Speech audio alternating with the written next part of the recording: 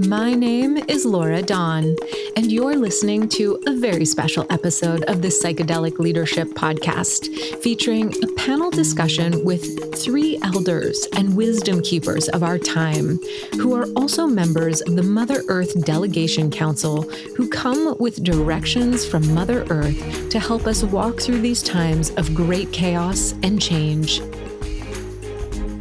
So what I learned through my walk is that there was a bridge that we needed to start to make between the entheogen community and our original people and the ways that they hold that, because that plant has a whole, it brings a whole story with itself. It brings these protocols. It has a way of life that it teaches us to live, so we can maintain and sustain a way of life that's balanced and heart-centered, because that's who we are when we're fully actualized as human beings. We're heart-centered beings.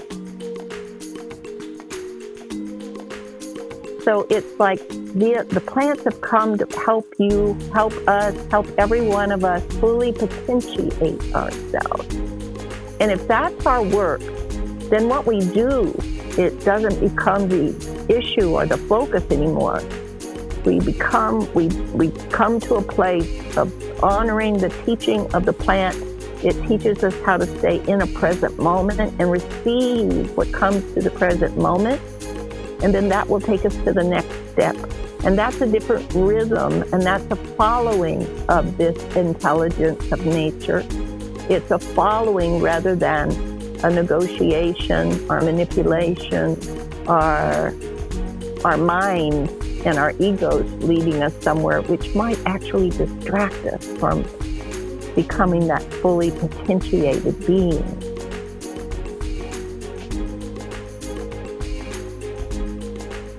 So that tells you right off the bat that you yourself are medicine. And so how you participate and how you do things, it's mindful. It's to be mindful.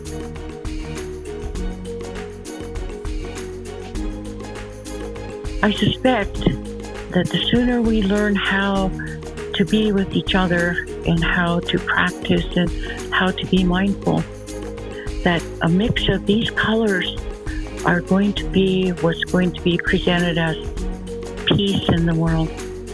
Think about it. I think if we can open our hearts to each other and not be mindful of color. My mother puts her palm up and she says the only place our bodies are the same color are on our palms. The palms of your hand, whoever you're sitting next to, it could be any one of those 4 colors. We have the same color in the palms of our hands. And she said, when you raise those hands, she said that you're conveying to the world and to the people that you come from a people of peace.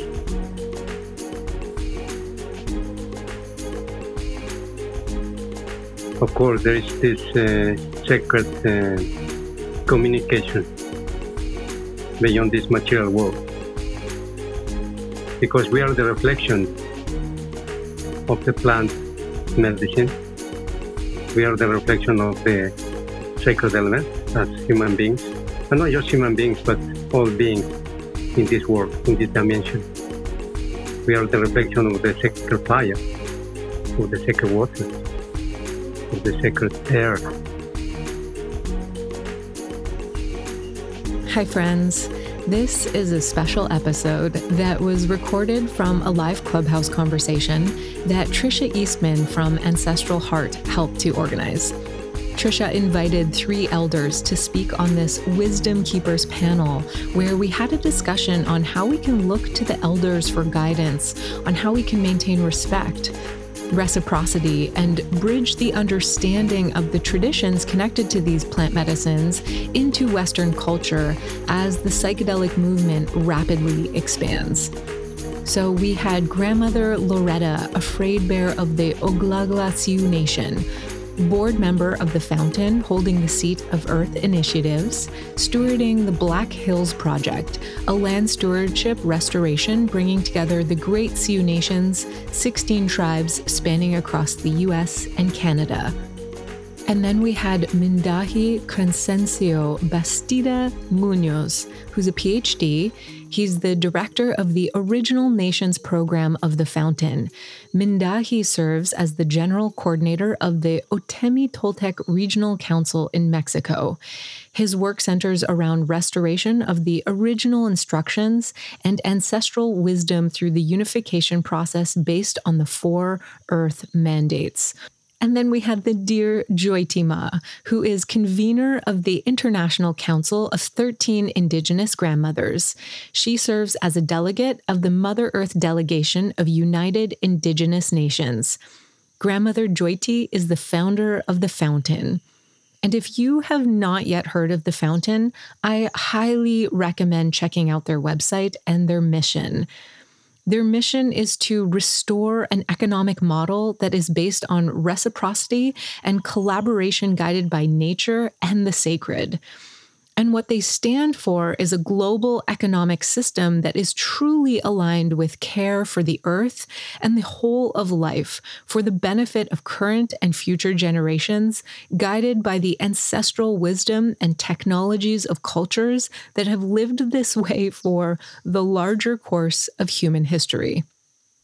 So the Fountain runs and organizes some truly remarkable online events. I really recommend going to their website and reading through what they're offering.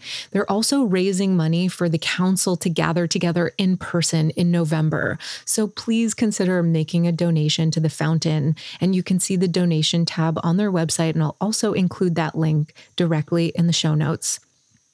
So for this discussion, we had 3 moderators, myself, Tricia Eastman from Ancestral Heart, who I also featured on episode number 9 of this podcast, where Tricia joined me to talk about Iboga initiations. And that was such a great conversation. So if you haven't yet tuned into that, highly recommend giving it a listen. And up on the Clubhouse stage with us, we also had Sophia Rocklin of the Amazon Emergency Fund and co-author of the wonderful book, When Plants Dream, Ayahuasca, Amazonian Shamanism, and the Global Psychedelic Renaissance. I also highly recommend reading that book. I know I really enjoyed it, and I'll include a link to that book in the show notes as well. So this is certainly a much longer episode than some of the other ones I've put out, but it's really worth the listen. And if you can, I actually recommend listening at a time when you can really tune in and receive this kind of special transmission. And so Grandmother Loretta and Mindahi open with a beautiful prayer, and then Joyti Ma closes the circle with a prayer as well. And since everyone was on their phones, we were on the Clubhouse app, there are a couple of moments where it's a little harder to hear. And Mindahi does have a strong accent, and even though his English is really, really good, it can just feel a little more challenging at moments to hear some of his words. But if you almost relax the mind and soften the focus and feel what he's saying, you'll definitely receive the full transmission loud and clear. And so in the end, we only ended up asking 3 questions, but it did take some time to allow space for everyone to respond. And they're really tricky questions. How do we stay in right relationship? How do we hold the balance between ancient wisdom and what's needed right now for a Western culture? And we know that these are tough questions to ask. And one thing that I loved about this episode and what came through was when Joyti Ma called these tricky questions points of study. They aren't easy to answer. We know that. And there's not one answer. She calls them points of study. And we study these questions by discussing them and looking at them from a lot of different angles and various perspectives. And so this concept of points of study really stuck with me since this conversation. Before we dive in, if you would love to be in touch with me about anything at all, please feel free to reach out through my website at livefreelaurad.com or through Instagram at livefreelaurad. And if you'd love to tune into some of the other potent and powerful conversations I'm helping to moderate on the Clubhouse app, please follow me at livefreelaurad. And then, as per usual, I'm going to leave this episode off with a song by Raquel Sessions that I really love and that feels like a perfect fit for this episode, called Todo Familia. And I'll also include a link to her Bandcamp. And if you feel inspired to support our beloved medicine musicians, please purchase this song on Bandcamp. Okay, without any further ado, here is this very potent and powerful panel discussion featuring some very special wisdom keepers of our time. Aloha, good morning or good evening, wherever you are on this beautiful planet. I am so thrilled that we are all gathering and converging here today for this super powerful conversation. My name is Laura Dawn, and I'm the host of the Psychedelic Leadership Podcast.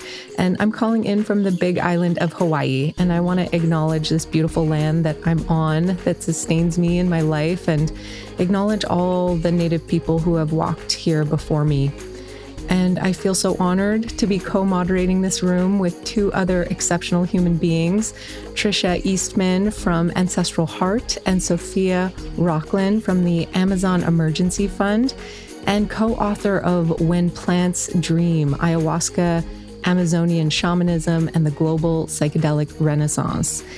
And if you haven't yet read that book, that's a wonderful read.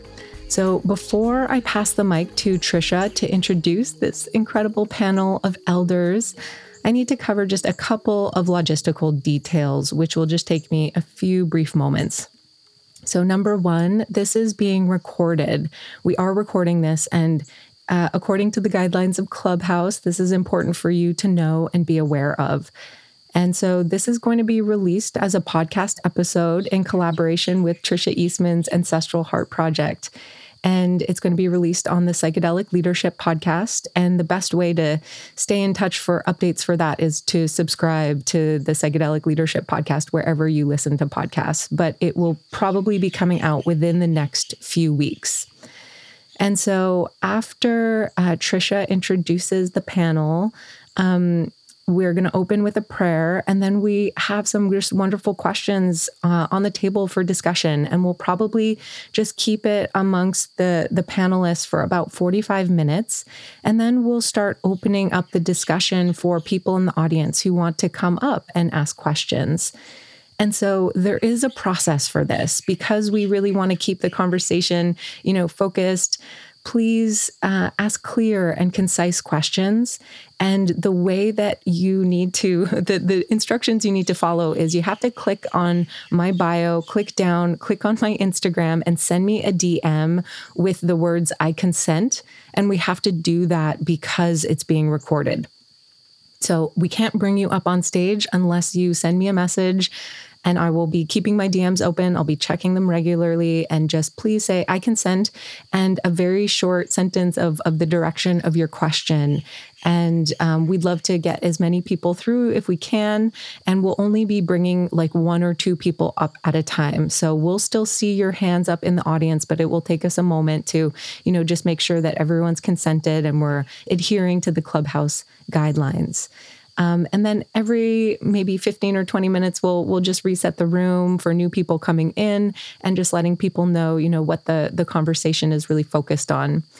And with that, I am complete. I will pass the mic over to Trisha to introduce this amazing lineup of elders. So thank you so much. My name is Laura Dawn, and I'm complete.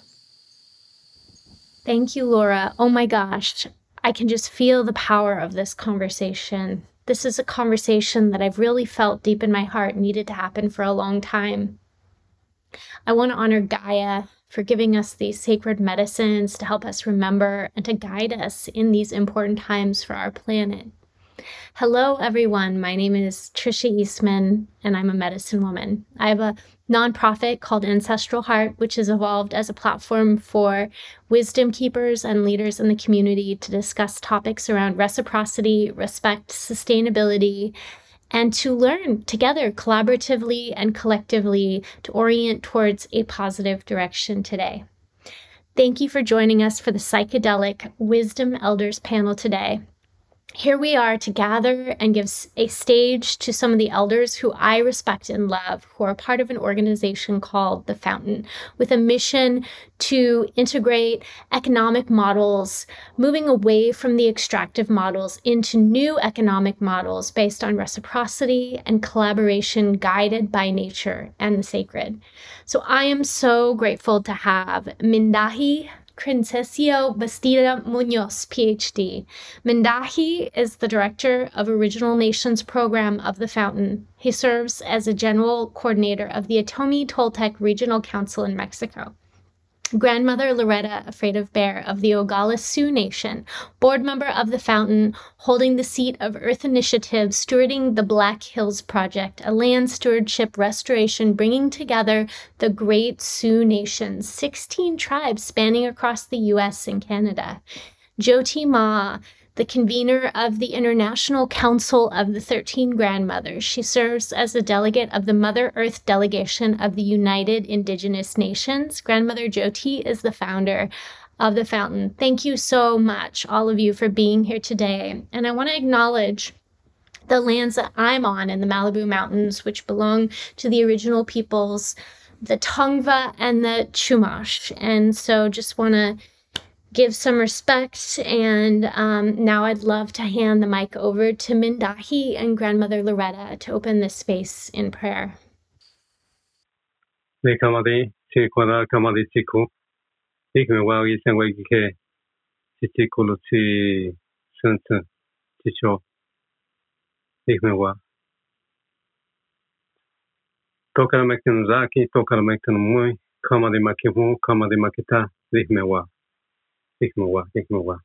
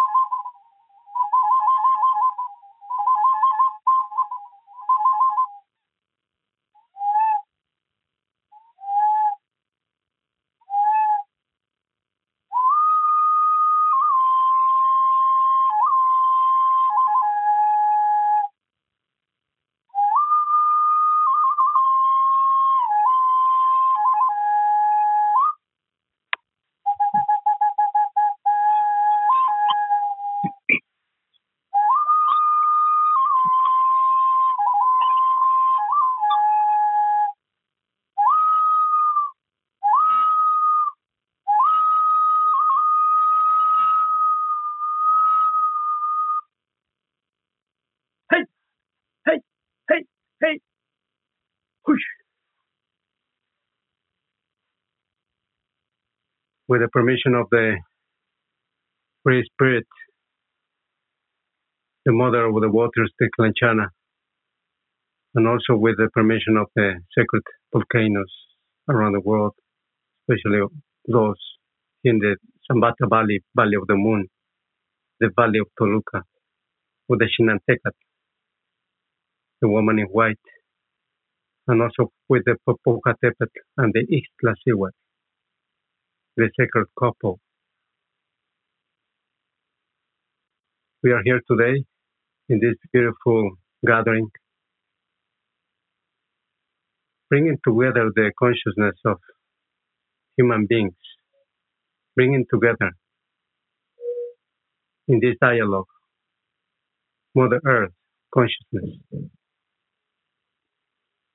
Remembering that we are just another species in this world, in this dimension, remembering our ancestors, that we are here today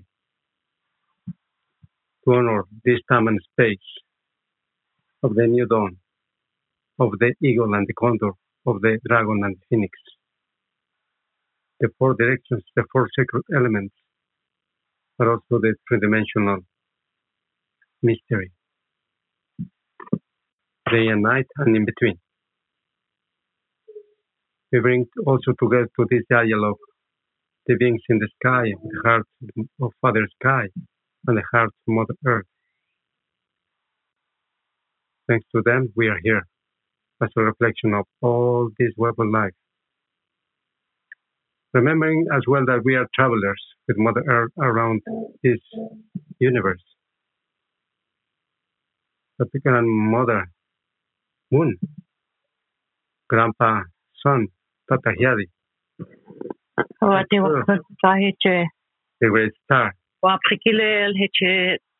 Aicha, Jaya,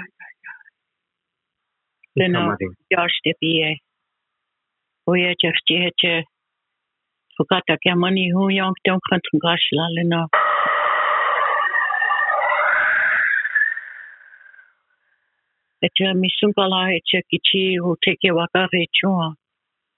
Echa se no kichi kumpie. O misungala wa teke fukata ke hechel lena glohamoni ukte.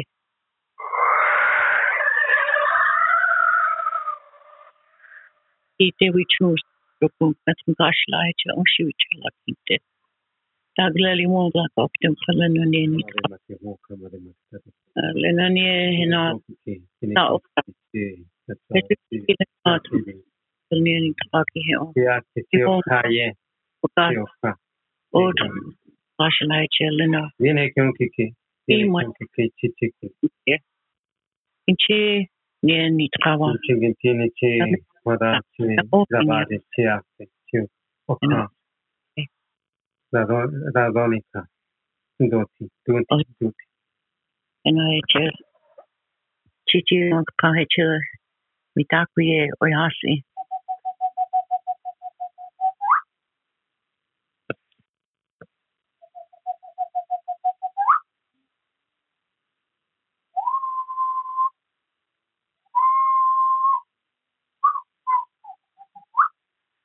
Thank you, Grandma Loretta, for this beautiful prayer. I Moshingentine Ku, Moshingentine Kwada, Tikmawa. May this gathering be blessed. Thank you. Oh, Pilar, thank you. Beautiful. Thank you so much. So I'd love to start and open with the first question.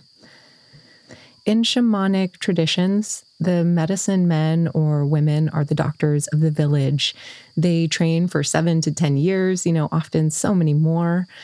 And we now have several programs that are generally 1 year or less. Some are even much shorter training programs, such as, there's the MAPS and there's CIIS. And these are great programs, and they're offering, psychedelic therapy for therapists wanting to train to be psychedelic therapists.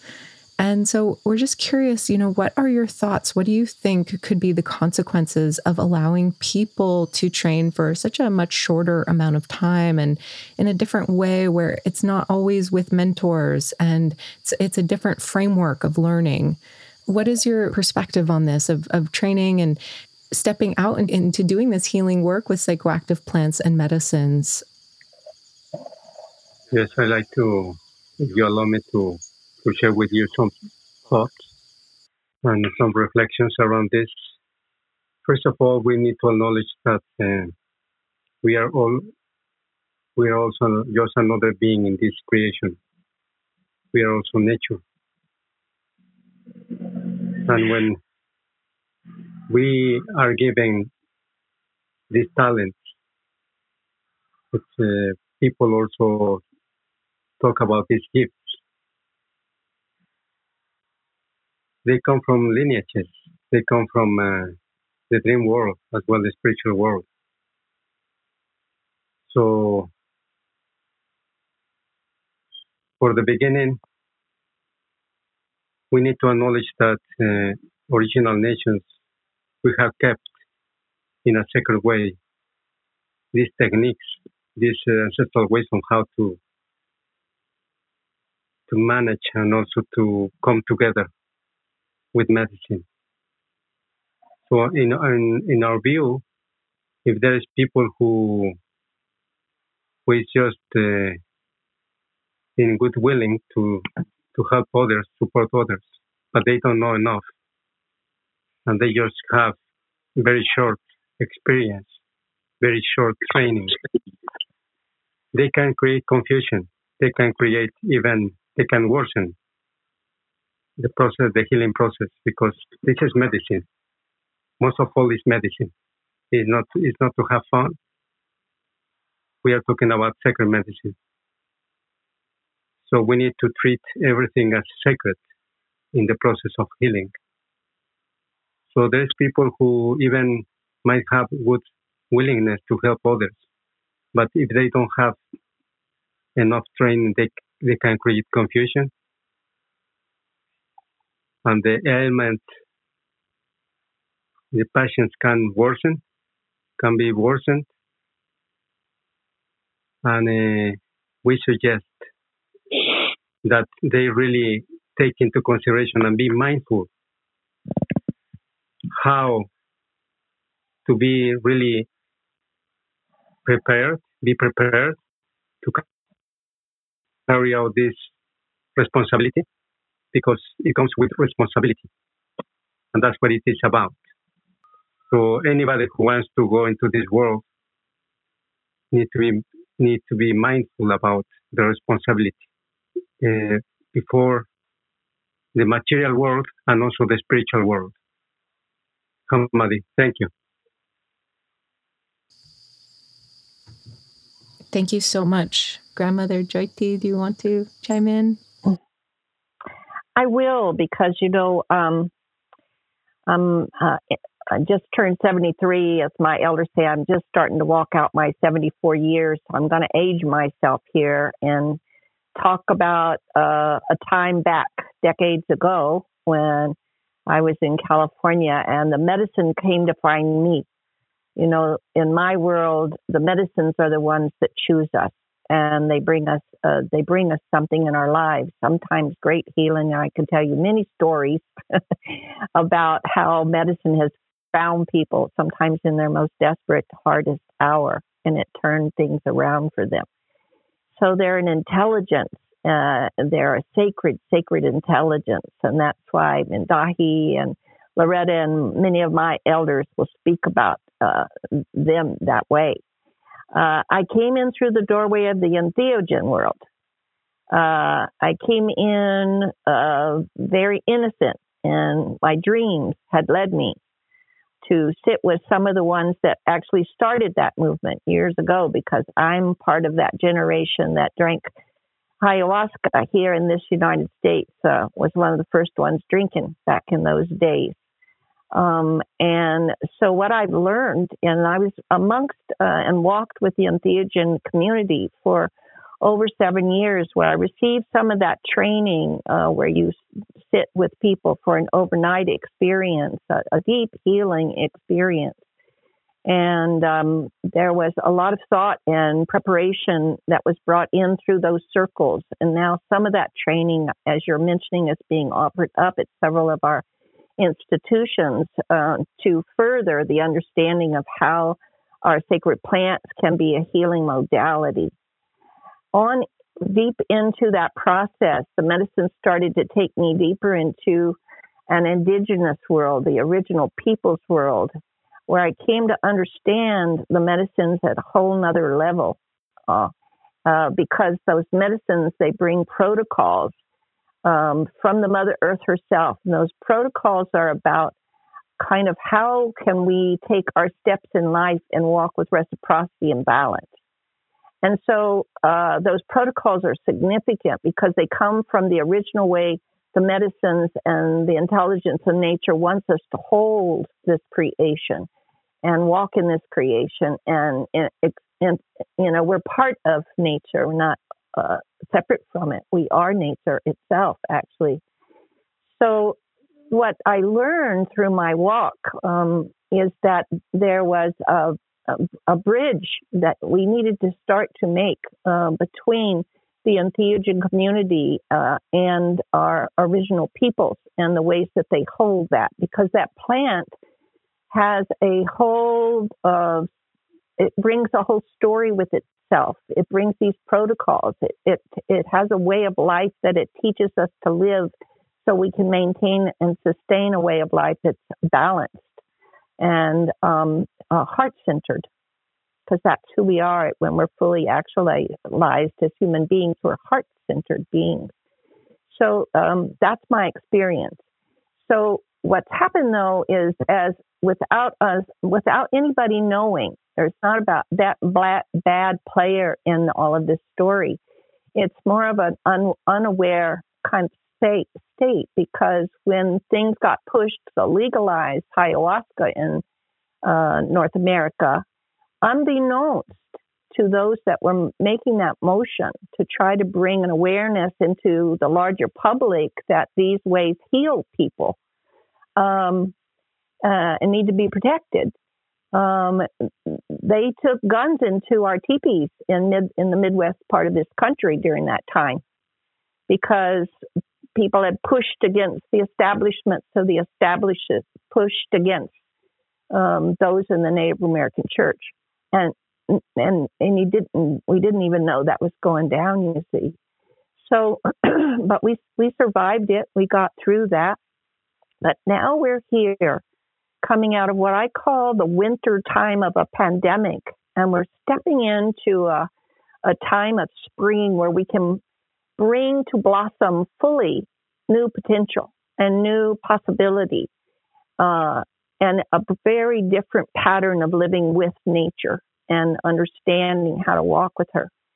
So my question then would probably be, even with the question that you presented, if we could have some way of having, these two worlds meet and listen to what those original protocols would be and how to put that in right relationship with the medicine and its walk, then sitting with somebody and finishing that training, I think, is going to bring a whole different understanding into the room of that healing process.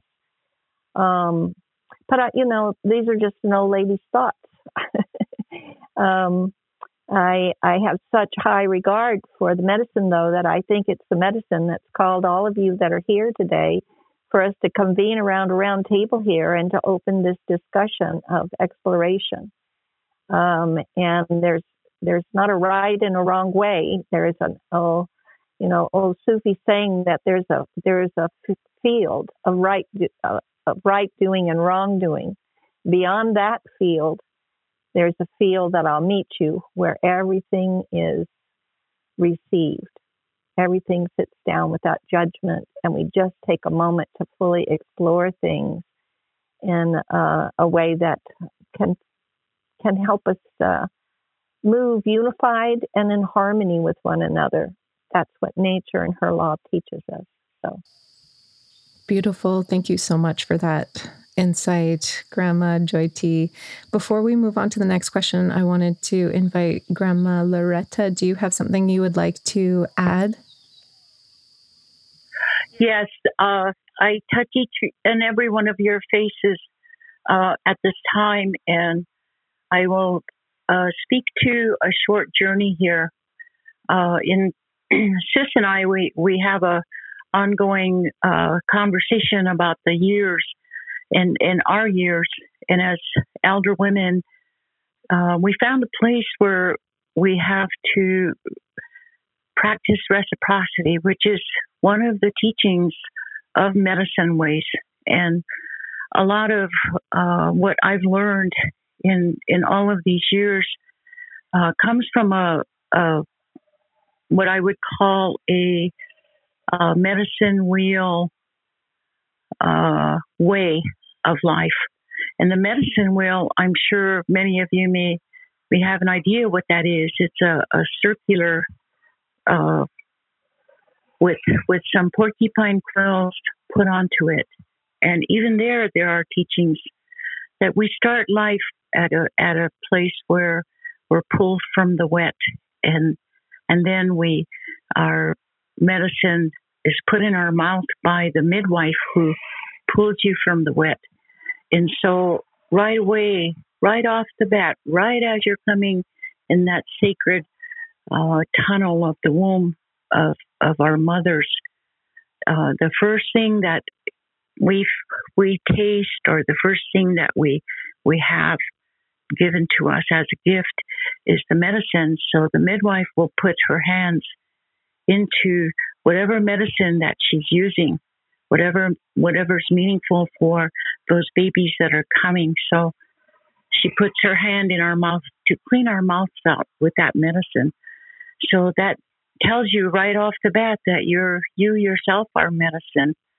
And so how you participate and how you do things, it's mindful. It's to be mindful and to be embracing outside of yourself, because we all, today, I think that we all realize that we're all nature worshipers. However, there's one added thing on there that's important, is we're spiritual nature worshipers. We follow different ways of prayer, different lines of prayer and protocol that come with each.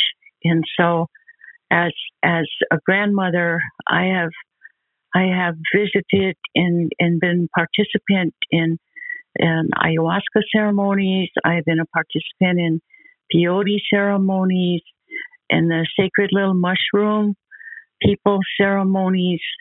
We open ourselves up, and so that we complement that practitioner that is putting forth the effort to do the procedures and the protocols for the medicine ways.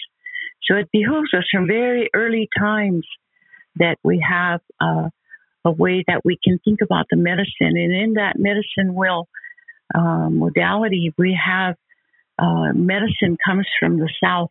All medicines in the world, they come from the South. So, our little brother Mendahi, he's very, very, very protective of the medicine ways, which all of us, we should be that way. So I just want to share that with you, because that medicine, when it comes, it finds you, and you're not looking for it. And so there's a mistaken thinking that you are looking for something in your life that you might perceive as missing, but it's actually medicine ways. And if more people in the world were practitioners of these calming, very dramatic, sacred, dramatic in your own way of how you receive that, that's where drama works. When you sit down yourself and you follow the protocol, and then the medicine will reveal itself to you. So I just would like to say that much. And like Sister and I, I too am going into my 74th year this year, and I'm finally beginning to understand that we are all here to be sharing our journeys with each other. And because the medicine wheel for me is black, red, yellow, and white, it's coming from the wet, and you're bringing with you your knowledge, and you come into the world, and you're supposed to give that out and to receive from others.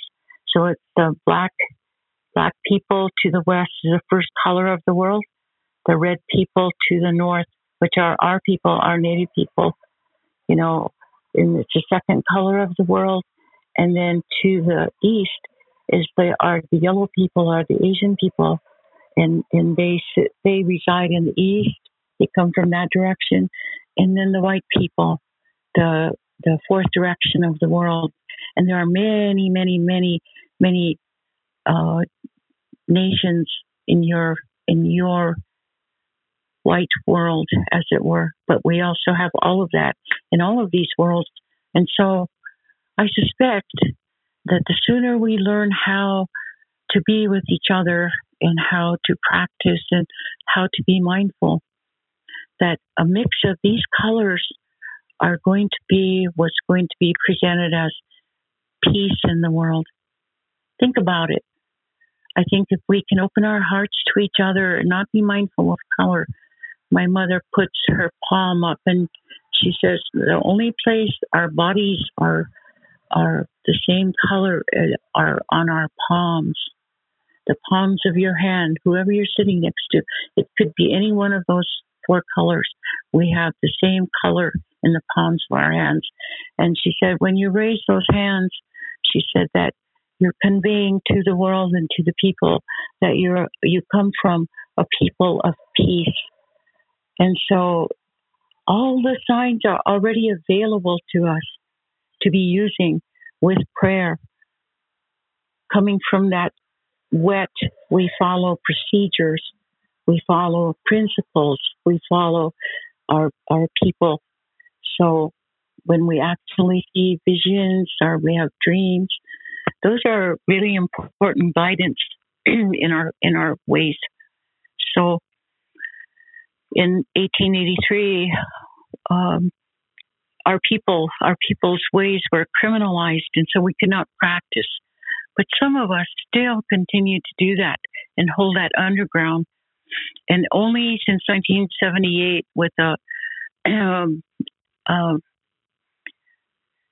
Religious Freedom Act in the 1990s, we finally got to come back out in public. So we've only been out in public helping for the last 25 to 30 years.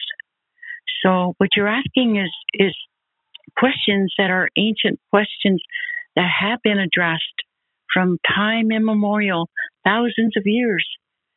And today we're able to join you again and to help you pick apart what's good for you and what's going to be your practice. Because these are your entire life practices. These are not just, oh, let's do this for 2 years and forget about it. It's not. Once you step into that what you're calling the shamanic journey, you never leave it. So my husband and I, we conduct Sundance. My husband and I have been married 45 years. Collectively, we've been dancing for 90 years since we've been together. So there's all that knowledge base that we try to impart. We follow our ceremonies. We conduct rites of passage for our youth. All of these things. So I'm going to tell you about that much, and thank you for your time. Mitakuye Oyasi, all my relations. Thank you so much. I hope everyone can hear me okay. First, I just want to extend, profound gratitude to the elders who are joining us here today. It's such a rare opportunity to be really in the presence of, those who are holding the sacred fire from ancient tradition. So thank you for meeting us in this strange and futuristic platform. I'm sending my greetings from the Northeast, the land of the budding violets and the flying geese over here in Turtle Island. And I wanted to ask a question, considering maybe the group of people who are listening in here. We kind of dove into this subject about psychedelics really, and it seems that a lot of us tend to focus on this thing, these substances really, with maybe not considering so much the family of things, the traditions, the creatures, and everyone that, supports the visions that come through these plants. So, maybe there are those of us who are listening in here who are nurses or doctors, entrepreneurs, people coming from many walks of life who may not have had the privilege and the opportunity to really work with these more ancient lineages in these ways. So I wanted to take, a moment to ask the elders if they feel called to speak. In what ways can, those of us who do feel called to a healing path, maybe we feel that we have healing hands or we have healing hearts or whatever it may be, how can we begin to kind of emulate and honor these ways if we may not be in contact really with wisdom traditions? In what ways can we in our daily practices, in our homes, in our families, and in our workplaces really ground into practices that continue to serve this work in a good way? Thank you. Well, I want to touch base with that because I think it's a really good question. I think we're, as I said before, we're kind of stepping into a whole new ground where if we can enter this new ground of possibility and not rely on or lean back into old patterns, will allow a whole new kind of way of life to emerge for us all. And I believe that way of life is going to really return us to an original way of life. I say that because a lot of times with our Western culture and the way it has, it has prepared us, it has infiltrated us, it's filled us with an extractive kind of attitude that we take with ourselves and with our lives. And so we go into ceremony sometimes to see what we can get for ourselves. That's that same kind of attitude, that if we can come back to understanding, as Loretta has mentioned, my sister there, that plant comes to find you, that medicine comes to find you, no matter what kind of space you're living in, no matter what kind of career you have. In my world, we worked and we did research, and we worked with hundreds and hundreds and hundreds of people that were in all different kinds of walks of life, and families that had 3 generations that were a part of our work. We are a community of alliance, and so we hold 5 different medicine lines. And what that taught us was how to keep those lines unbroken and not to mix things, and to honor each of them in the purity of that original line that came unbroken to sit with us here and now. And that was a big, big teaching. I came to understand my children that were born in our bathtubs and grown with us through all of this self-discovery and awakening process. They came to know the medicines for who they are and what they offered, the intelligence they were. They would know that, wow, if I'm struggling and don't know Grandma, I need to go sit in teepee with you. Because I've got a problem with my kindergarten teacher and I need to talk to Grandpa Peyote about it. Grandma, we've really got to have a daime ceremony because there's dark things that are bothering all of us. Now, my village lives all over the world, and we had a home, and just till a few years ago in the Amazon, in the Brazilian Amazon, where we went, where we learned these practices, where we learned how to medicine and take care of ourselves and help take care of others. So with all of that said, I would say when those plants have found you, for whatever reason, they came to you. And now it's time to really kind of sit with that medicine. And instead of seeing what you can get from it, see why it came to you. What is it opening inside of you that will help you access something that has maybe not revealed itself till now, or maybe revealed itself when you were very young, and then the culture said, shame, don't exaggerate, don't go there. But now it's come again, and it's pushing that memory that lives inside of your very DNA to be your fully authentic self. And the medicines are here. And most of my elders have said to me, all of them agree in these different 5 lines that we walk with. Those 5 lines being peyote, ayahuasca, mushrooms, iboga, and Santa Maria. Those are our 5 traditional lines that we carry, that carry these different protocols. And what they all agree is they say that all the medicines have left their lands, they've left their territories, and they've gone out in the world because they're helping with this evolutionary moment that we're all in together. As we're moving, as Mother Earth is moving into her heart and her ascension process, bringing us into what they call the 5th world, that 5th dimension. We're right in the process. We are the ones that we're called to come and assist in the delivery of this era. That's what we must first really sit down and embrace, that we're the ones. The plants have come to awaken that memory in you, to bring you to your full authenticity. I remember when we first started our community, Kayamari, the Divine Mother came and she said, all of you are herbs in my garden. Your work, fully potentiate yourself. Then I'll decide what soup I'm cooking where and what herbs I need in that moment. So it's like the plants have come to help you, help us, help every one of us fully potentiate ourselves. And if that's our work, then what we do, it doesn't become the issue or the focus anymore. We come to a place of honoring the teaching of the plant. It teaches us how to stay in a present moment and receive what comes to the present moment. And then that will take us to the next step. And that's a different rhythm, and that's a following of this intelligence of nature.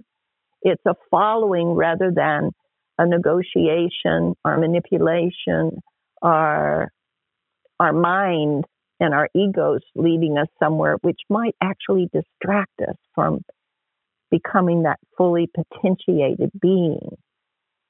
So I know that's a long answer to your question, but maybe it touches on some things, and maybe Mendahi or Loretta might have something to add to that. Mendahi, would you like to contribute something? Yes, thank you. First of all, I like to acknowledge this question is not easy to handle, because it was a long time ago when most of the Western societies began to go away. Not just Western societies, but other societies around the world. At least the biocultural memory tells us that it was around 5,000 to 7,000 years ago when some cultures began to go away from the original instructions, from the original principles. Meaning that instead of taking the responsibilities, instead of taking care of life, they began to take over, and that's the problem that we are facing now. This biocultural crisis that we are facing is because we have forgotten who we are as human beings. And we are just another species. This sacred medicine that we also have in our bodies, because we are medicine as well, that we have forgotten. So we need also our relatives, the sacred medicine, the plant medicine, the mineral medicine, the water medicine, the animal medicine. So in order to answer your question, which is very difficult, because how the Western societies or Western practitioners can be responsible in a way that we remember who we are. First of all, I think, and we think that we need to be humble and be in service most of anything. Because when we are treating with sacred medicines, it's not just that we are as human beings, it's the other way around as well. It's how the medicine, the sacred medicine, is coming with you, working with you. So what we understand now is that there's a confusion,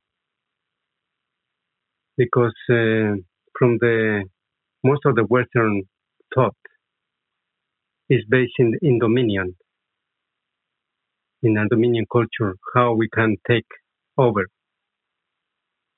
how we can manage, how we can handle, how we can take over. How can I take away, you say? But how can we give back that acknowledgement, not just around the sacred medicine, but the lineages, the people who have kept this, not without any danger, but with lots of difficulties, because of colonization, because of the imposition of religions, because the imposition of the way of being. So this is what we are facing now in this world. I just want to make sure that we understand each other, that we need to go through a process of cleansing ourselves, because we all need medicine,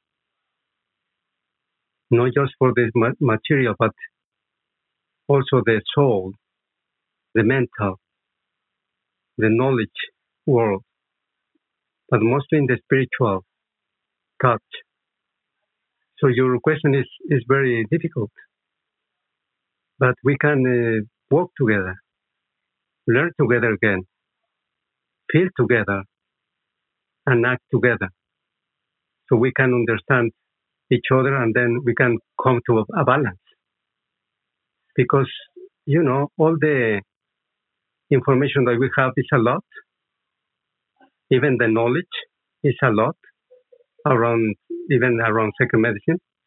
But that doesn't give you the wisdom. Because in this world, there is a lot of information. There is a lot of knowledge, but it's partialized. But we need to bring ancestral wisdom to the actions that we take in our daily lives. And it's very difficult. It's not easy.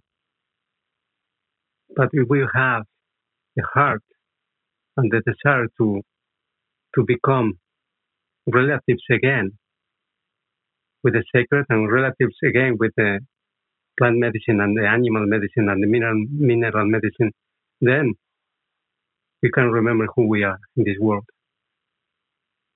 Thank you. Thank you so much, Mendahi. And Grandmother Loretta, would you like to contribute anything to this question before we move on?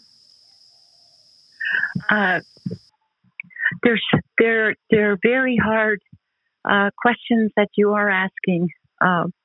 It feels like it might not be in a participatory way that we should all be united in this effort. But I think that overall, the things that we are holding and the walk that we are doing, one of the main teachings or the principles that we follow, once we know that our kinship is intact, we have given generously to make sure everybody's taken care of, and we know the wisdom, we have the wisdom with which to share and to correct people if need be, but done in a way so that we don't hurt their hearts.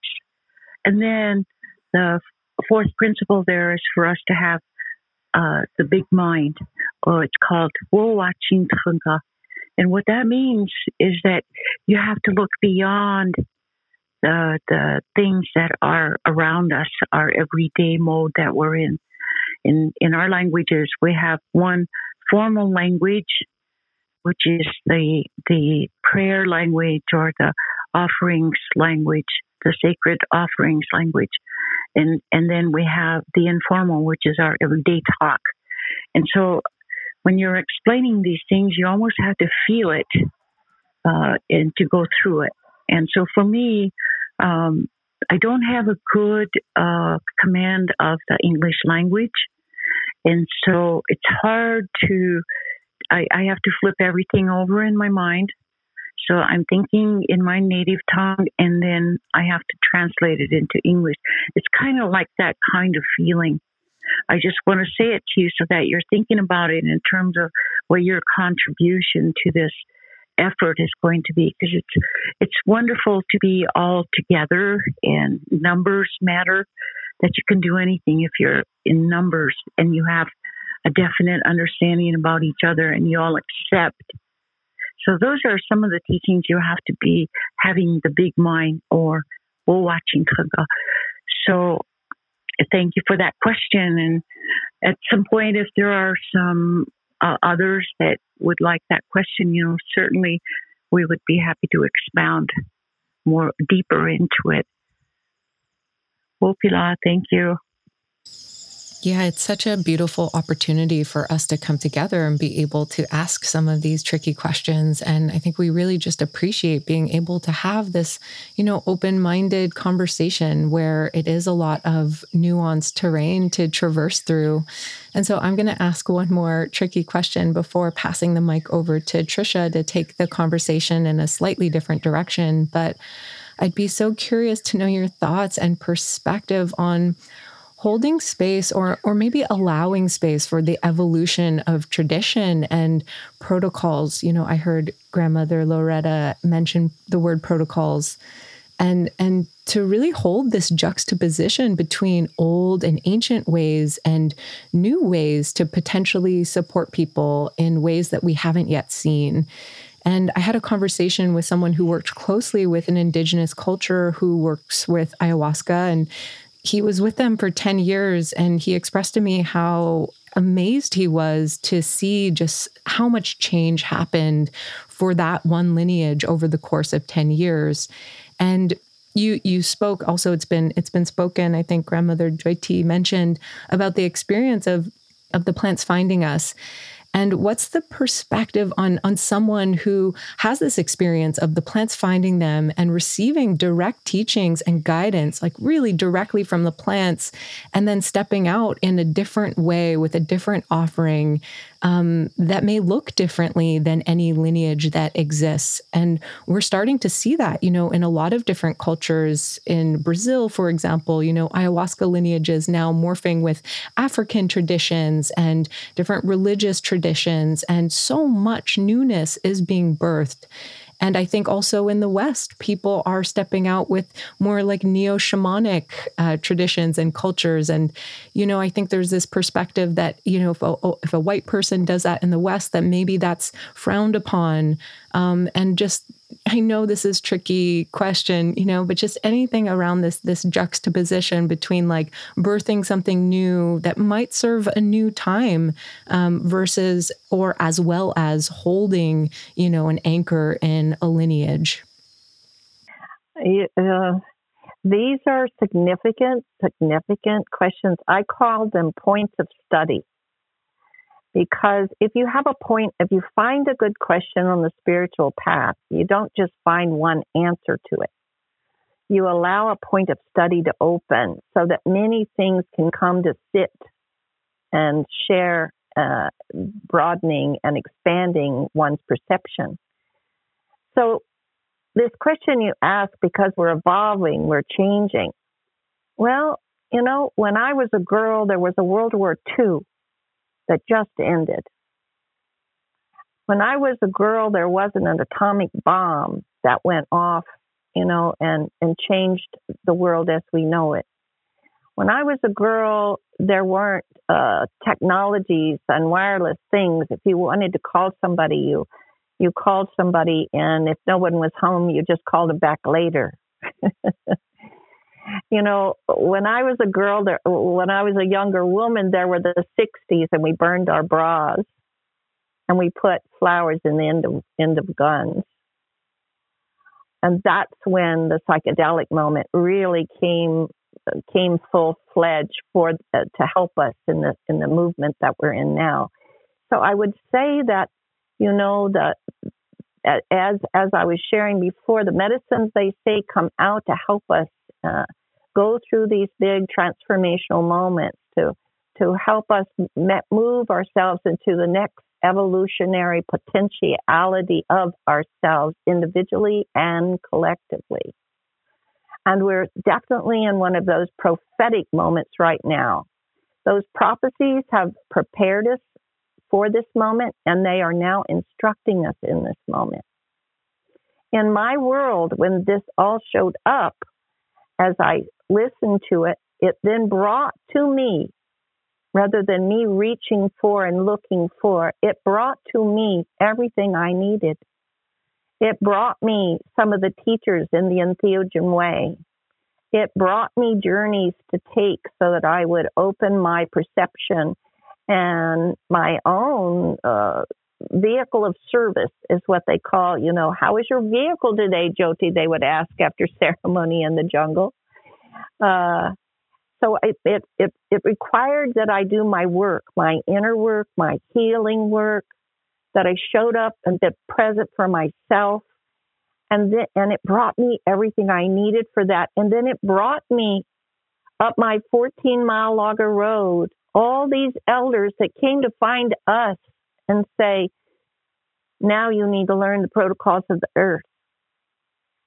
Now these protocols are going to help you restore a way of life that's going to bring a goodness to all that you hold dear. It's going to help your children grow with a different understanding about themselves and nature. It's going to open dialogue with nature so that you can hear the instruction better and more clearly. And we're always going to bring you those elders that have walked this mountain a long time. They're higher on that mountain. They can see a little bit further off than we can when we're lower down. They're there so they can turn around and sit with us. And so I've found that elders are a significant part of all of our stories, that we have to come and sit with our elders again. And as we do that, when something new pops up in me, and it has, it's awakened and shifted, and some would call me a radical. A lot of people call me a lot of different things. What I'm trying to say is that if we really trust that everything we need will be brought to us, that brings us a totally different way of life. And when we know that the elders are there, if I have a big awakening process that goes on for me, or if I'm in the middle of something nature has pulled me into that I'm a part of, I'm in service to, as she's expanding and moving her own being through something quite remarkable right now, then I'm going to sit with my elders. I'm going to sit with more than one of them. They may come from different traditions. They may give me different answers, or they may all universally affirm and validate that what I experience is a truth, and they may give me wisdom about how to hold that and some next steps for me so I can walk in an integrated way and maintain the integrity necessary to carry such a strong prayer. So I think in the world of medicine and in the world of our original people, there's a whole system that they're holding, and they have a perception and an understanding of it so much deeper than ours because they never really lost it. Some may be lost in our culture trying to find their way back to that original space of wholeness. We're all doing that. We're all doing that. And as my sister Loretta said, we have to walk humbly. So, I think that once we get that we're all in this together and we all share different lines of wisdom, there is a root to this tree of life, and those root cultures are the original cultures that we are here talking about with you today. If I'm going to, if my tree is opening and a new blossom is appearing, it's still connected to the root of that tree. If we can align with the root, then all things will grow in a healthy and good way. So I think that, for me, is what we're doing right now collectively on the globe. We're shook up. We're going through what the Kogi say is a 13-year purification cleansing period that started in 2013. And in 2026, the ending falls into the beginning, and the new dawn has arrived in 2026. So we're just 5 years out from that experience. And that's now a period where the cleansing will bring us back to realignment with self, however you describe that, however we dream that. Something is dreaming us. Are we listening? Yeah. I think there are several ways of thinking what is new. But actually, there is nothing new as new in deep terms, because I have to tell you that, of course, there is this sacred communication beyond this material world, because we are the reflection of the plant medicine. We are the reflection of the sacred elements as human beings, and not just human beings, but all beings in this world, in this dimension. We are the reflection of the sacred fire, of the sacred waters, of the sacred air. and the sacred earth. All beings, in one way or in another, we are related. That's the reason we call them relatives, because we are just here in this time and space. But actually, human beings are the less connected today. And just some original nations have kept this connection, this sacred connection, and that needs to be acknowledged as well in this world. Because it's when we talk about how we need Mother Earth for the survival, but also Mother Earth needs us, but not in the same, let's say, quantity and quality. And that's the reason I said before, we need medicine, even though we are medicine. But we need that sacred medicine because we need to remember who we are, how we can come to balance. So now when you are talking about these new ways of doing, of course there is many results. But one way is to say that we need to be careful how to deal with the sacred medicines in the work that we are doing. Because some, even if they have a good heart in carrying out this, when they use new techniques, or they want to deal with new techniques, they can produce not just confusion, but they can produce negative results. I just learned recently how some people were giving rapé to a woman, a friend of mine, but she was given this rapé lying down. And it's not a way that we carry out this medicine, this technique to provide to people. So this woman was about to die. She was, for 3 days she was very, very, very bad. So we need to be careful and be mindful about what is new. So also respecting the protocols is respecting how a people can be blessed to give and be in service. Thank you. Thank you. I so appreciate that perspective, Mendahi. And Grandmother Loretta, do you have anything you'd like to touch on? Yes, I'd like to say when we're holding space, it sounds really mysterious.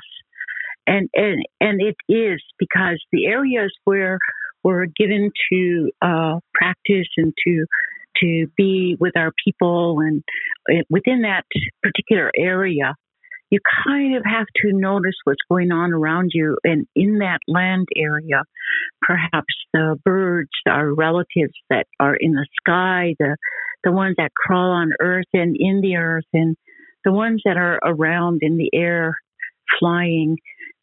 Our songs are made up of all of these, and we sing about them because we remind each other these are our relatives. So we make that space. We have songs that we sing to have the protection of that space. And when our loved ones go off, we send them with those songs. And so those songs and the ways that we make the prayers, there's particular prayers are said for particular things.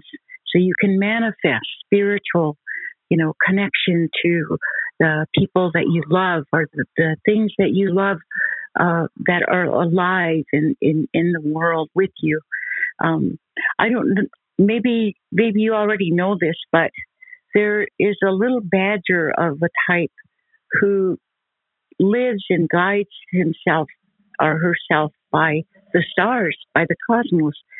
So when even a little animal that is close to the ground comes out to guide themselves with the stars in the sky, what does that tell you in terms of the space is vast, that we have ability to help, to manifest, and we can even ask the storms that are coming to go around us. We can't make them disappear. We don't want them, but they can go around us. Or I went with my Holy Mother, my mother that I learned everything from. She took and was invited to Esalen Institute, and right out from the bay there, we got up early in the morning, and the water was rising from the sea right in front, and as choppy and as fierce as it was hitting the rocks and rolling and swelling. The water was rising for about a mile long, and it was rising up, and it was about 9 feet up, and the sun came out, and it hit the surface of that water rising, and it was like a looking glass. It just sparkled so brightly you couldn't look at it. And my mother said, "This is the one and only time that you're going to probably see this in your life, in your lifetime. So you need to look around at all times, see what's going on around you, because it's going to teach you how to be and how to be calm and, to reciprocate." So everything that you do, when you're talking about holding space, that's what it is. Back in the 60s, I was a child of the 60s. And when I heard the word psychedelics, I was thinking, wow, the white people have a beautiful way of following. I want to know more about that. And today, it's put in with all of the sacred plants and sacred uses of those plants. And to me, it seemed that was a new teaching. And so I really looked at it, and it opened up my mind beyond what I was following, but I still follow my way.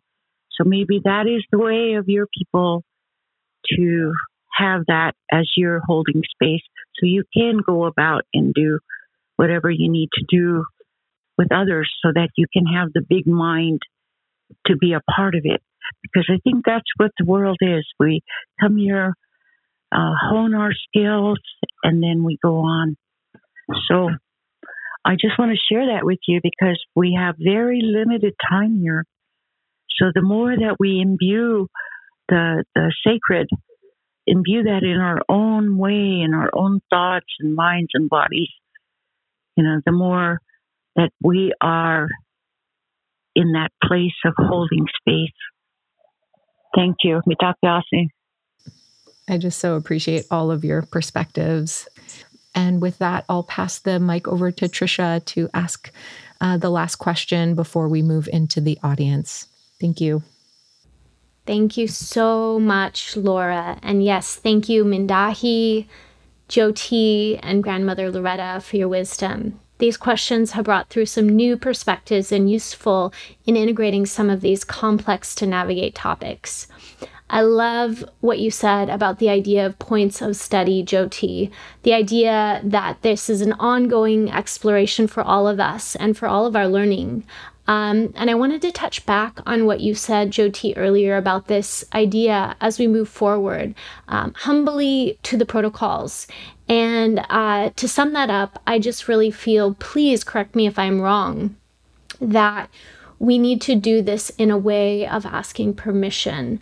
That one of the protocols that is so important in these ways of respecting nature really goes down to asking permission, whether it's taking a flower from nature, or if you're doing a ceremony or prayer on indigenous land, going to that local tribe and getting permission.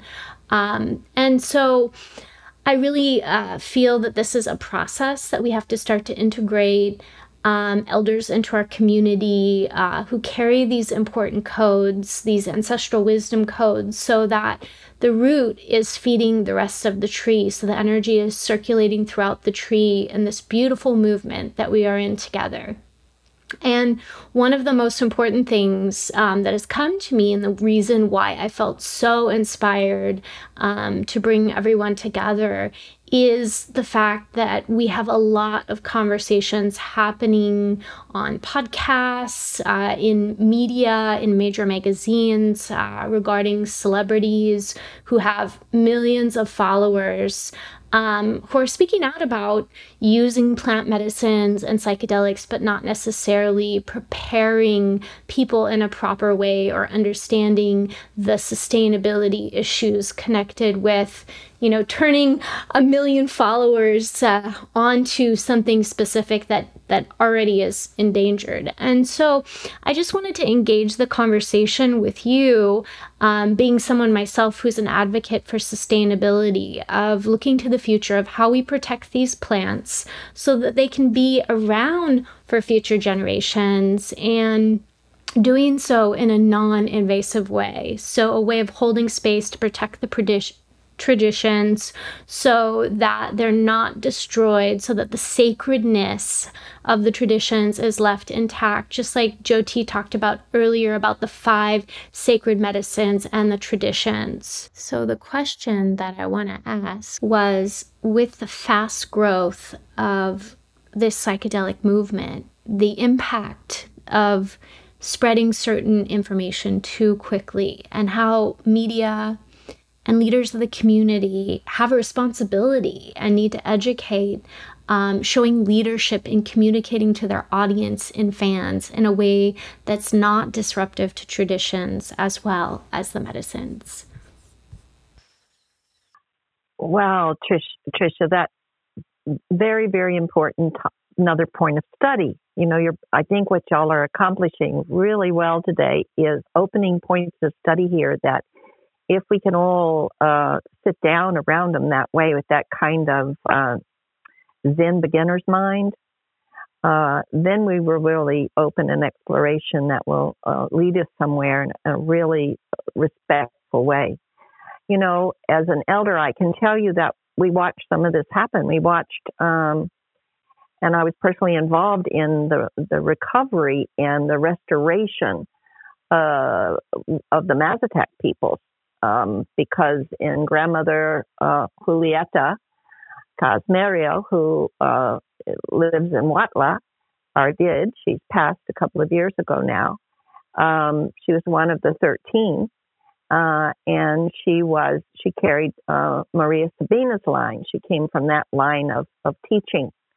And as some of you may remember, and some may know, there was a time when Maria Sabina and the work that she did there covered by the Beatles and several other people that were globally well known. And what transpired, which most of the world didn't realize either, was that because so many people came to that area, when the ecology of a land, and actually our elders teach us that it's not about land, it's about territory, because territory means what's under the land, what's above the land, and the land itself. And there is a sacred ecology in these areas where our sacred plants live. There's sacred ecology everywhere, really. But let's just maintain a focus on where our medicines live. There is a certain way that we are taught by the earth. Now, protocols are not like our laws or our rules. A lot of people first respond to protocol like it was a Catholic Church rule or or a church, or some kind of government rule or something that is like dominating us, or that's how it feels to us. But protocols aren't that way at all, in my experience. Protocols are literally the knowledge of the earth being given to the original people so that that life can be walked out in this sacred territory, this place where the sacred being that overlooks all this territory and the people and all of its creation. There is a spiritual authority that cares for these sacred territories, you see, and our sacred medicines. And so the way the old ones taught me was that when we listen to this protocol, it's a transmission of understanding that we receive that helps us align with that territory. And therefore, when we're aligned with that territory, we're aligned with nature and we're aligned with ourselves. And so we have a different experience with our lives. That's the way it's been taught to me. That's the way I've experienced it. So what happened then was many years went by, and as some of you may know, the grandmothers were on a march for world peace and unity, and they were going to each other's home places. And when we went to Grandmother Julieta's home place, and she was very esteemed and honored spiritual elder of her community for many, many years. And when we started talking about, because she was organizing the event, we were there to help her with what her vision was showing needed to happen. And some of that had to do with how to repair and restore. So could we bring a group of people into Watlow once again and enter it in a different way? Could we enter it listening to what that place needs us to do to enter it? And could we take our monies we were bringing and really put it in the hands of the people so they would know how to enrich and restore their village and a way of life that had gotten trampled on and never got cared for after. And we were able to do that. And how amazing that felt inside of me to have seen out of an unconsciousness. It wasn't a mean act. It was just an unconscious act. But we do these unconscious acts. It's same things happening when you have somebody of notoriety talking about the peyote, and all of a sudden they're all over the gardens down there, and the peyote, it starts to disappear. And I wouldn't say it goes away. I would say it disappears. You see, because when we go out in that field, there's a certain way we walk out in that field, and there's a certain way that we roll our smoke, that we hold our prayer. And I remember one of my daughters one time, she was asked to go do that. And she said, "Mom, I sat down and there wasn't any peyote anywhere around me." And I thought, why did the elders have me sit here? But I listened to my elder, and I took that sacred smoke and I began to pray. And Mom, when I opened my eyes, there was peyote sitting all around me, everywhere I could see, you see. So these are the kinds of things that we have to just remember or become aware of or awaken our awareness to if we're going to walk a medicine walk. And do it in a way that brings no harm. And so, I think these questions are, I want to pass this now to my sister and my brother to see what they will bring to you from their wisdom, because I know just a little bit. And when I've received all my knowing, then I will probably drop my skin and go, because this is Earth School. And if we can all remember we're all learning, we'll be so much more patient and kind with one another. And that's what our medicines really, truly want, is our harmony and our peace. Thank you.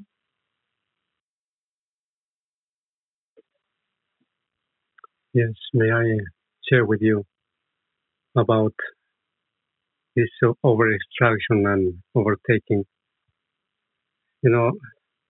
until 1992, I was participating in the Earth Summit, which happened in Rio de Janeiro. And it was one of the major summits in the world.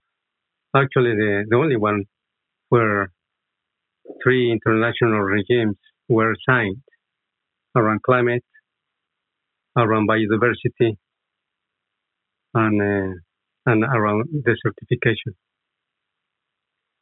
And it was the first time when traditional knowledge of the so-called indigenous peoples that we call original nations was acknowledged for the survival of human beings. But then there was an open access to biodiversity and also to traditional knowledge, which has harmed so much because of colonization. And it had to happen so many years until we agreed and we were part of these negotiations around the Nagoya Protocol, around accessing genetic resources and traditional knowledge. But it was not a victory. It was a partial acknowledgement based on the Article 8J of the Convention of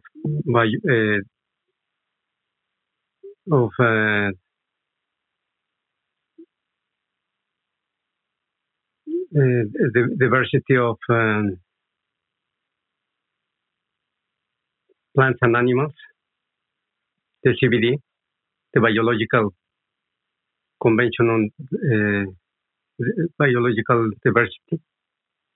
But let me tell you that this access has happened ever since before. Not just to the compounds, the so-called compounds or the genetic resources, but also to the traditional knowledge. In our world, there's no separation. There is this biocultural memory, biocultural diversity.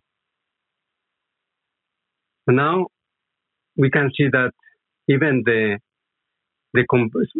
conservationist regimes aim at this business because through the patenting laws, the intellectual property rights laws. Remember that even the ayahuasca was patented. So the same is happening with other sacred medicines. So we are worried about that. Not just about overmining of a certain kind of plant or animal or mineral.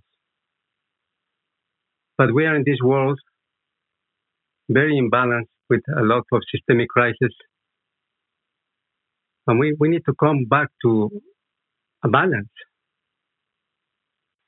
So we need to be mindful, even with the Nagoya Protocol in place, doesn't give us enough acknowledgement. Because, of course, it is acknowledged that the access and benefit sharing through some contracts, even through some protocols, the biocultural protocols, but it's not enough because, of course, it acknowledges that we are the holders of this traditional knowledge, and it needs to be put in place that any benefit sharing coming from the plant or even the knowledge doesn't acknowledge that the plant is grown in sacred territories. Even some plants have been taken away to the botanical gardens elsewhere around the world. So they can have access, the laboratories can have access to this, and then they can make medicine in pills and in other ways. So we are in this problem now that many sacred medicines have been brought to this market-oriented approach. So this is not an easy issue to talk about, but we have been seeing how extraction is taking other features, very intelligent features about extraction, and that is damaging not just original nations' lives, but sacred territories, and it's damaging the way of living that we are now altogether a human species.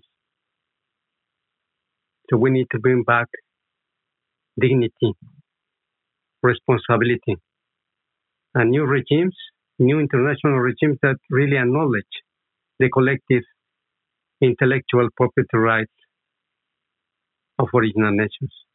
Thank you. Thank you so much, Mendahi. Before we move on, Grandmother Loretta, would you like to contribute? Yes, I would like to share with you that the climate change, the motions that this extractive industry that's happening on our homelands, home territories, things that are very individualized, or the efforts that, to enrich one's purses and not share. We're very much aware of all of that, and we still continue to pray for those so that Creator can touch their hearts and minds and perhaps soften it so that they may get to a relationship that they can have with the natural world.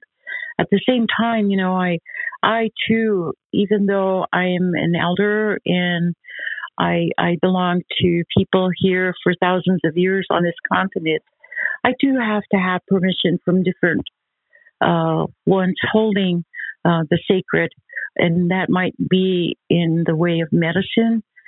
So today, because of the way that the government deals with Native people, we're called wards of the government and so forth. At the same time, it's we have to have permission. I think we're probably the most regulated people on earth, but we've learned to continue to pray for those regulators and trying to change how we go from being called minorities to people, just to be people. At the same time, we have to file things with records. So today I'm on file at San Antonio in Texas.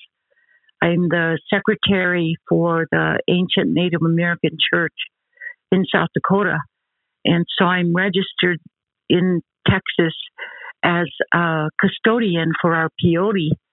And so we have a ceremony coming back into the way ceremony for a man from the Muskogee Creek coming up on the 5th and 6th of June. And here I am. I'm looking for medicine. I'm looking for the medicine. And because of all of the rains and the snow that hit Texas, the Pioteros are not able to give me what I need, the physical medicine.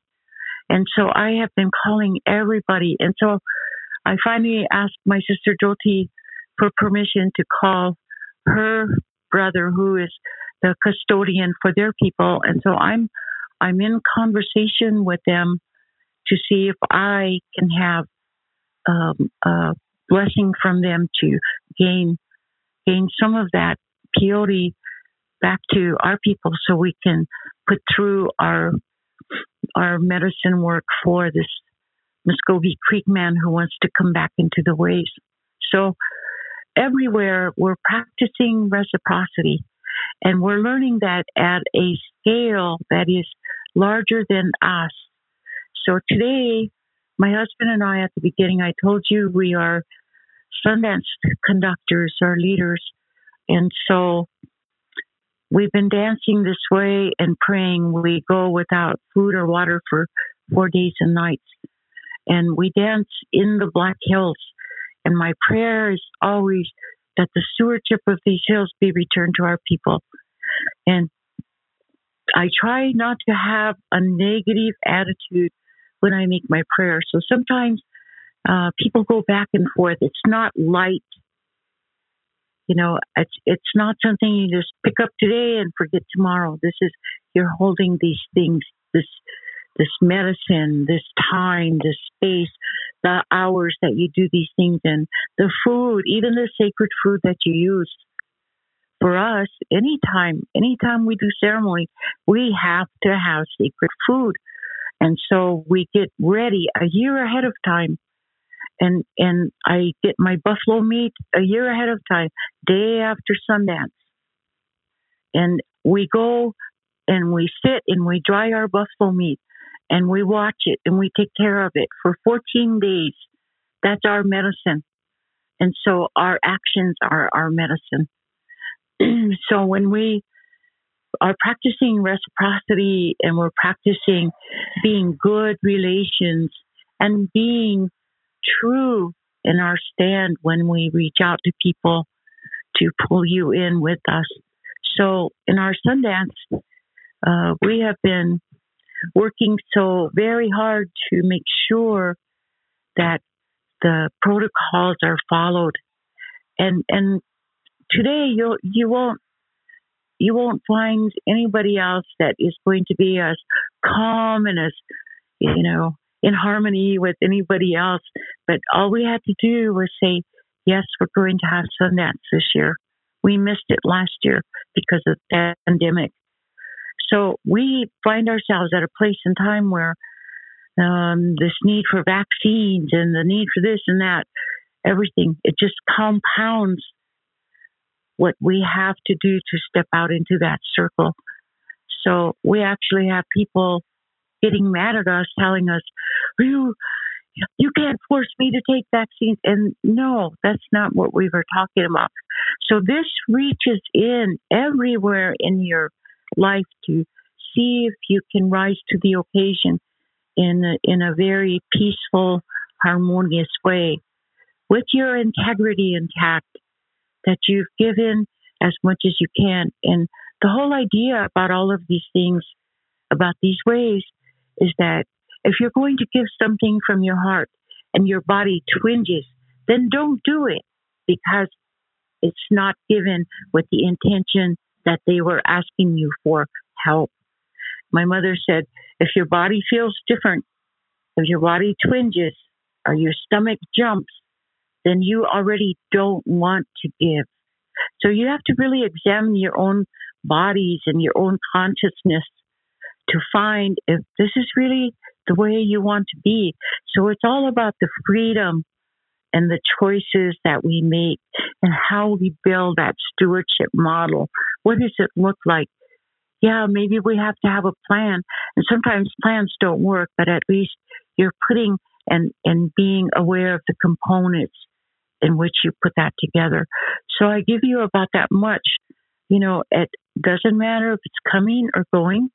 We all end up at the same place. And hopefully the medicines are good for you. And hopefully you're good for the medicines.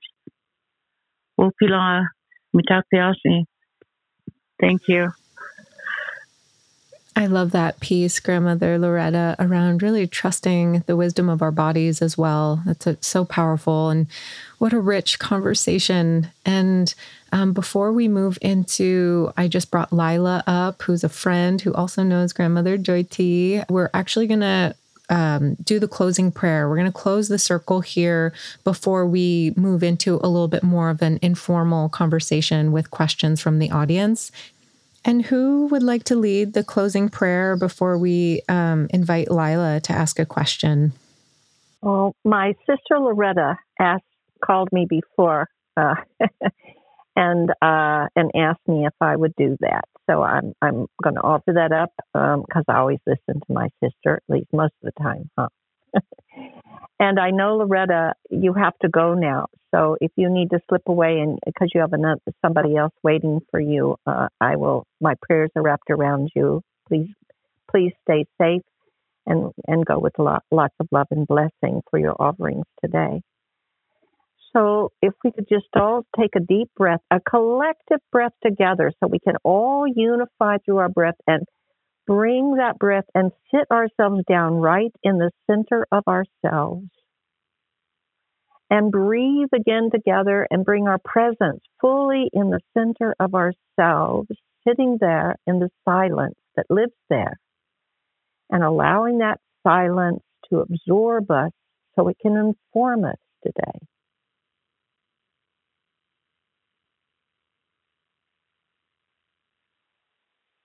Just want to give a big shout out of gratitude, Creator, this morning. Mother, Father, God, thank you.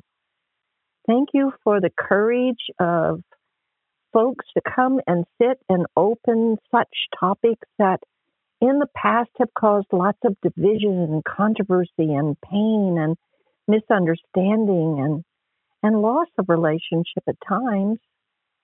So I'm just thankful that there are those warriors of your light that are showing up and called to come and open these topics and are coming with a stilled mind, a beginner's mind, so that we can just open the topic as a point of study and we can begin to allow it to teach us about all the different aspects it may carry. Each of these questions have been a significant point of study.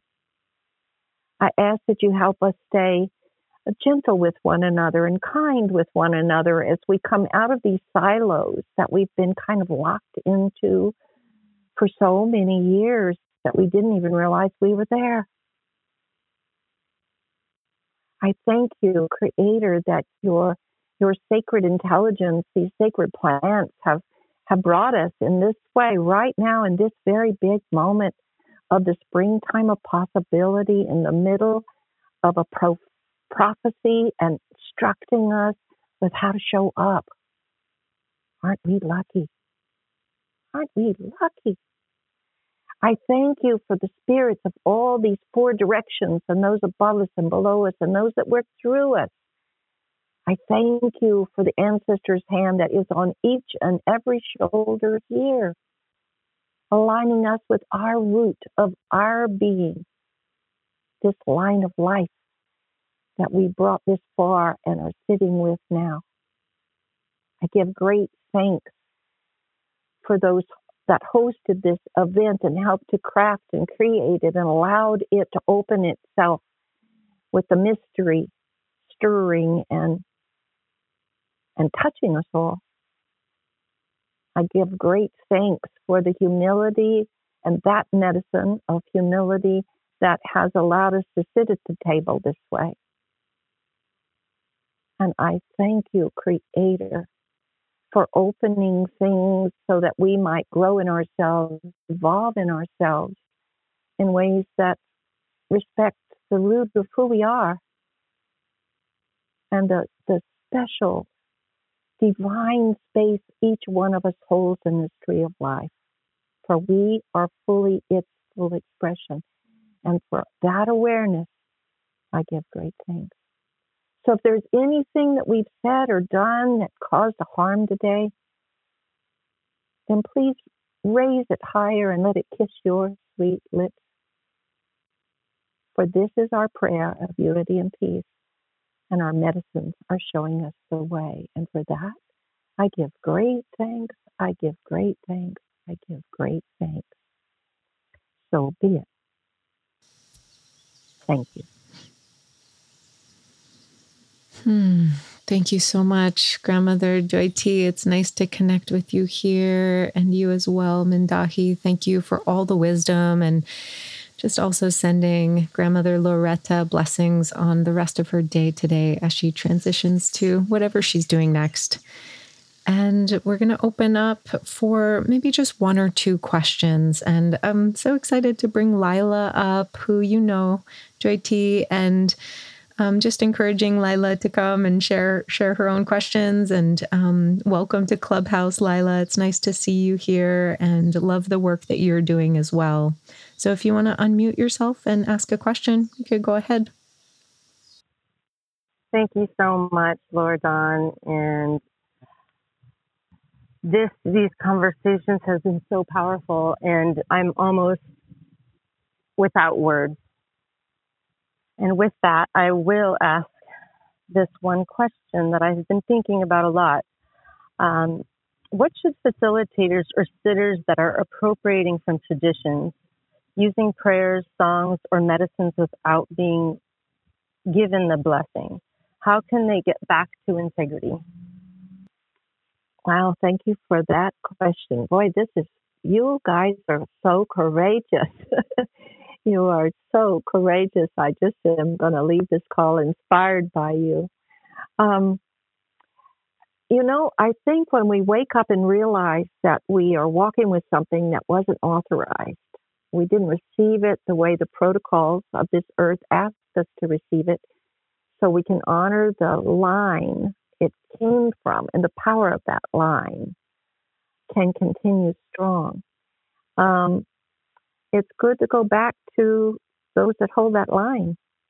Humble yourself. Go back and if you sit with the question and you talk to the medicines and you say, wow, I just woke up to something I did not know, I did not understand. And I want that realignment. I want to walk with the integrity of that original line that way. I want to show right regard, respect for those that have cared for it for millennia. So will you help me find that right person? One will come to you just like they came up my 14-mile water road. If you allow the process, it will show up. If you open the door, it will come. It will come.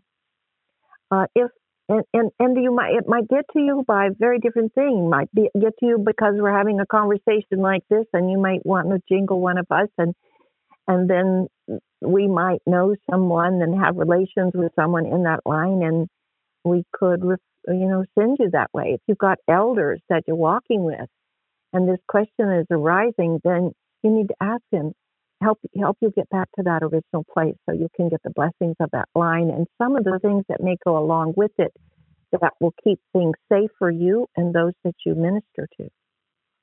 And they may also have some ceremony and some things that they will put in motion with you so that it can clear things that you've already delivered for the steps that got you to the moment where you're sitting with them now. And that's a good thing. That's what Mendahi was speaking about how medicine requires us to have humility. Even when I'm being called towards something and I wonder, I don't feel prepared, or I'm not sure, or all those kind of little self things that happen when you're going through that moment of preparation for something, and the purification that's required for you to receive that line. It all goes together. But then there's this deep, deep trust in that which woke you, that it knows how that realignment can occur. So trust yourself, lean into the elders. I will say, it's the little ones and the elders that have the closest ear with God. They're right there at God's ear. That little one just came in, and that one that's going out the other side. and that hoop of life is held all those places in between. So when we honor both of those coming in and going out seats, we honor the whole hoop of life, and it gets to sit down, and it gets to breathe a different way. So maybe it's too long of an answer to your question, Lala, but it's what stirred me. Mendahi? Yes, thank you. Yes, I do agree completely with Grandma Joyty that we need to be mindful and humble about our journeys, especially when we have this responsibility around healing. Yes, we need to slow down, stop and reverse anything that damages our role in the world. Thinking that we are a big community, but also that we have every single body of us, those responsibilities that we have to honor. We must honor. And there is no extraction when you are given permission, sacred permission, not just a permission that is written in a paper, but the spiritual permission to carry out those ceremonies. But this is a process that can take you an entire life. So we are just children of our Mother Earth, and we are learners. We are learning how to walk again with our Mother. We are learning again how to walk. For some, again, with sacred medicine. So that's what it is meaningful in this life. If you are called to be a healer, it's a big responsibility, which comes from your heart, from the Spirit, from the Great Spirit. So just be mindful about that. And having experiences around this is very beautiful when you are in balance, in alignment with the sacred. So thank you so very much for this opportunity to talk with you. And blessings to all of you. Thank you. And I just want to pass the mic. If Joytima and Mindahi, if you have any closing words, we're just so grateful for your time. So any closing words, Joytima? I really want to say I bow in humility and gratitude. My heart is really touched. So I thank you for your patience and your humility, because that's the good medicine that will help us learn how to live as all nations, so that we can, because we've walked around the medicine wheel now, those 4 colors of our races, and we're being called into the center of ourselves, that place where heaven and earth meet in our heart. To all of you, to our hosts here, and to all of you that have gathered with that same humility and loving care and curiosity, because it will take us igniting our curiosity, dusting it off in order to be curious in our learning, instead of so locked in our mind thought that we make dogma, which is what can happen. It's what can happen. But when we dust off our curiosity, and when we enter the circle with our mind still, there is an intelligence that lives in the heart, and it begins to generate our conversations, and it begins to reveal our directions and instructions that come from this creation herself. So I'm just thankful for all of you for your questions. I know that if what my teacher told me, one of my teachers, Kubler-Ross, a long time ago, she said that if anything got triggered today, and it got triggered for more than 10 seconds living in you, then that's where your unfinished homework lives. And I found that to be a really good rule of thumb. And so when I get triggered for more than 10 seconds, I really go take a look. Okay, well, there's some more of that homework I came here to do. And when I do my homework, then I do the most significant act for peace there is. So let peace reign on this world. May heaven land on this world. May earth and heaven unite in the celebration of life that we are all a part of. So thank you, thank you, thank you. Thank you so much. Thank you. And Mindahi, it's been such a pleasure to hear your wisdom and to hear your voice. Thank you for your time today. Do you have anything you'd like to close on? Yes.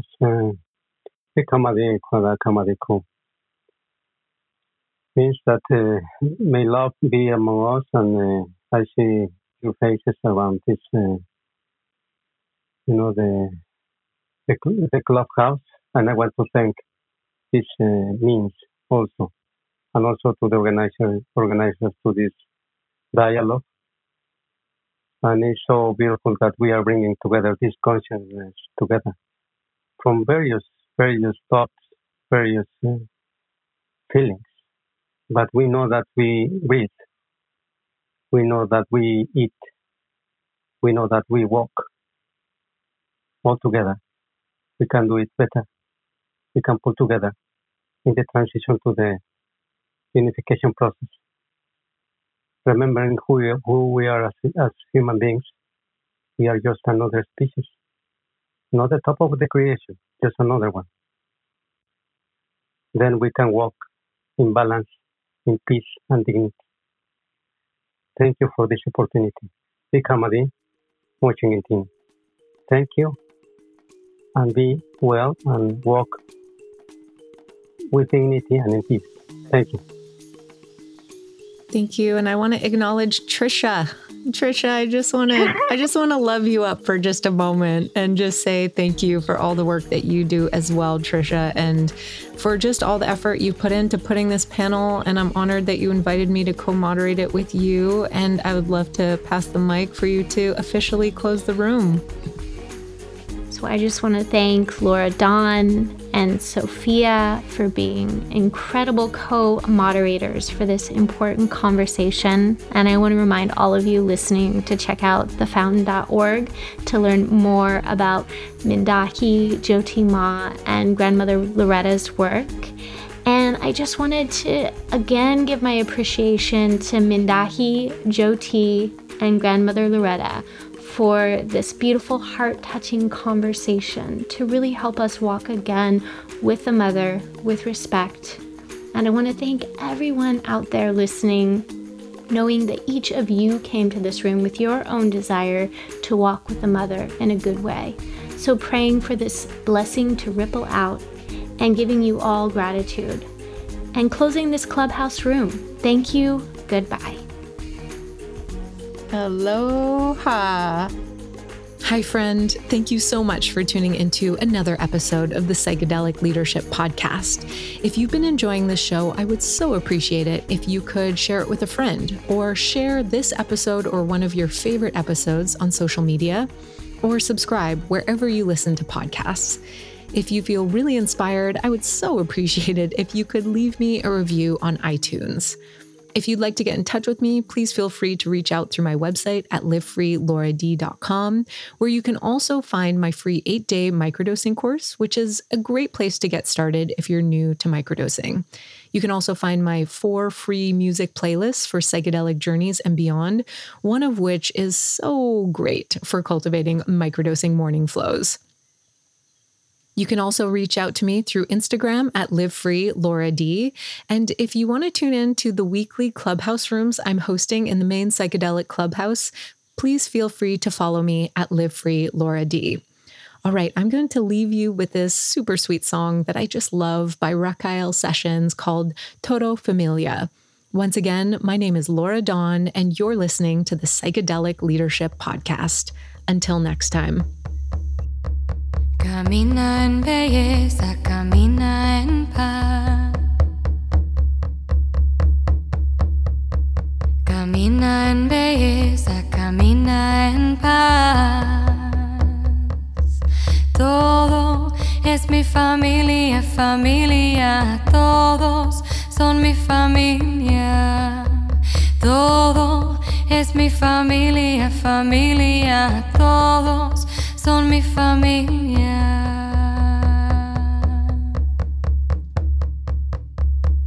Todo es sagrado, montañas y el mar. Todo es sagrado, plantas y animales. Todo es mi familia, familia. familia, todos son mi familia. Todo es mi familia, familia, todos son mi familia.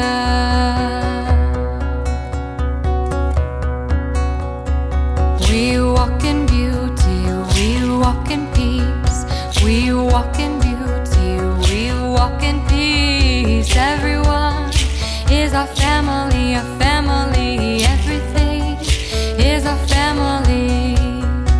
Everyone is a family, everything is a family. Everything is sacred, the mountains and the sea. Everything is sacred, you and me. Everyone is a family, everything is a family. Everyone is a family, everything is a family. Hey ya, hey ya, hey ya, hey ya, hey ya, ho. Hey ya, hey ya, hey ya, hey ya, hey ya, ho. Hey ya, hey ya, hey ya, ho, hey ya, ho. Hey ya, hey ya, hey ya, ho. Hey ya, hey ya, hey ya, ho, hey ya, ho.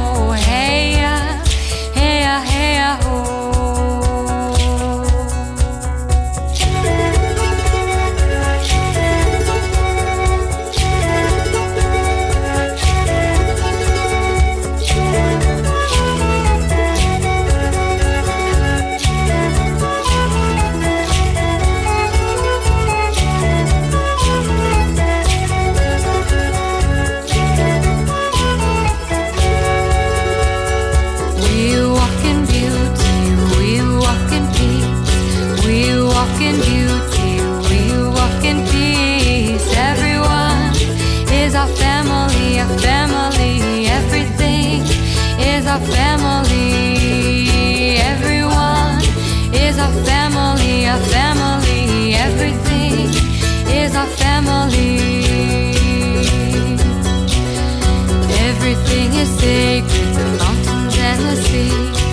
Everything is sacred, you and me. Everyone is a family, everything is a family. Everyone is a family, everything is a family. Thank you for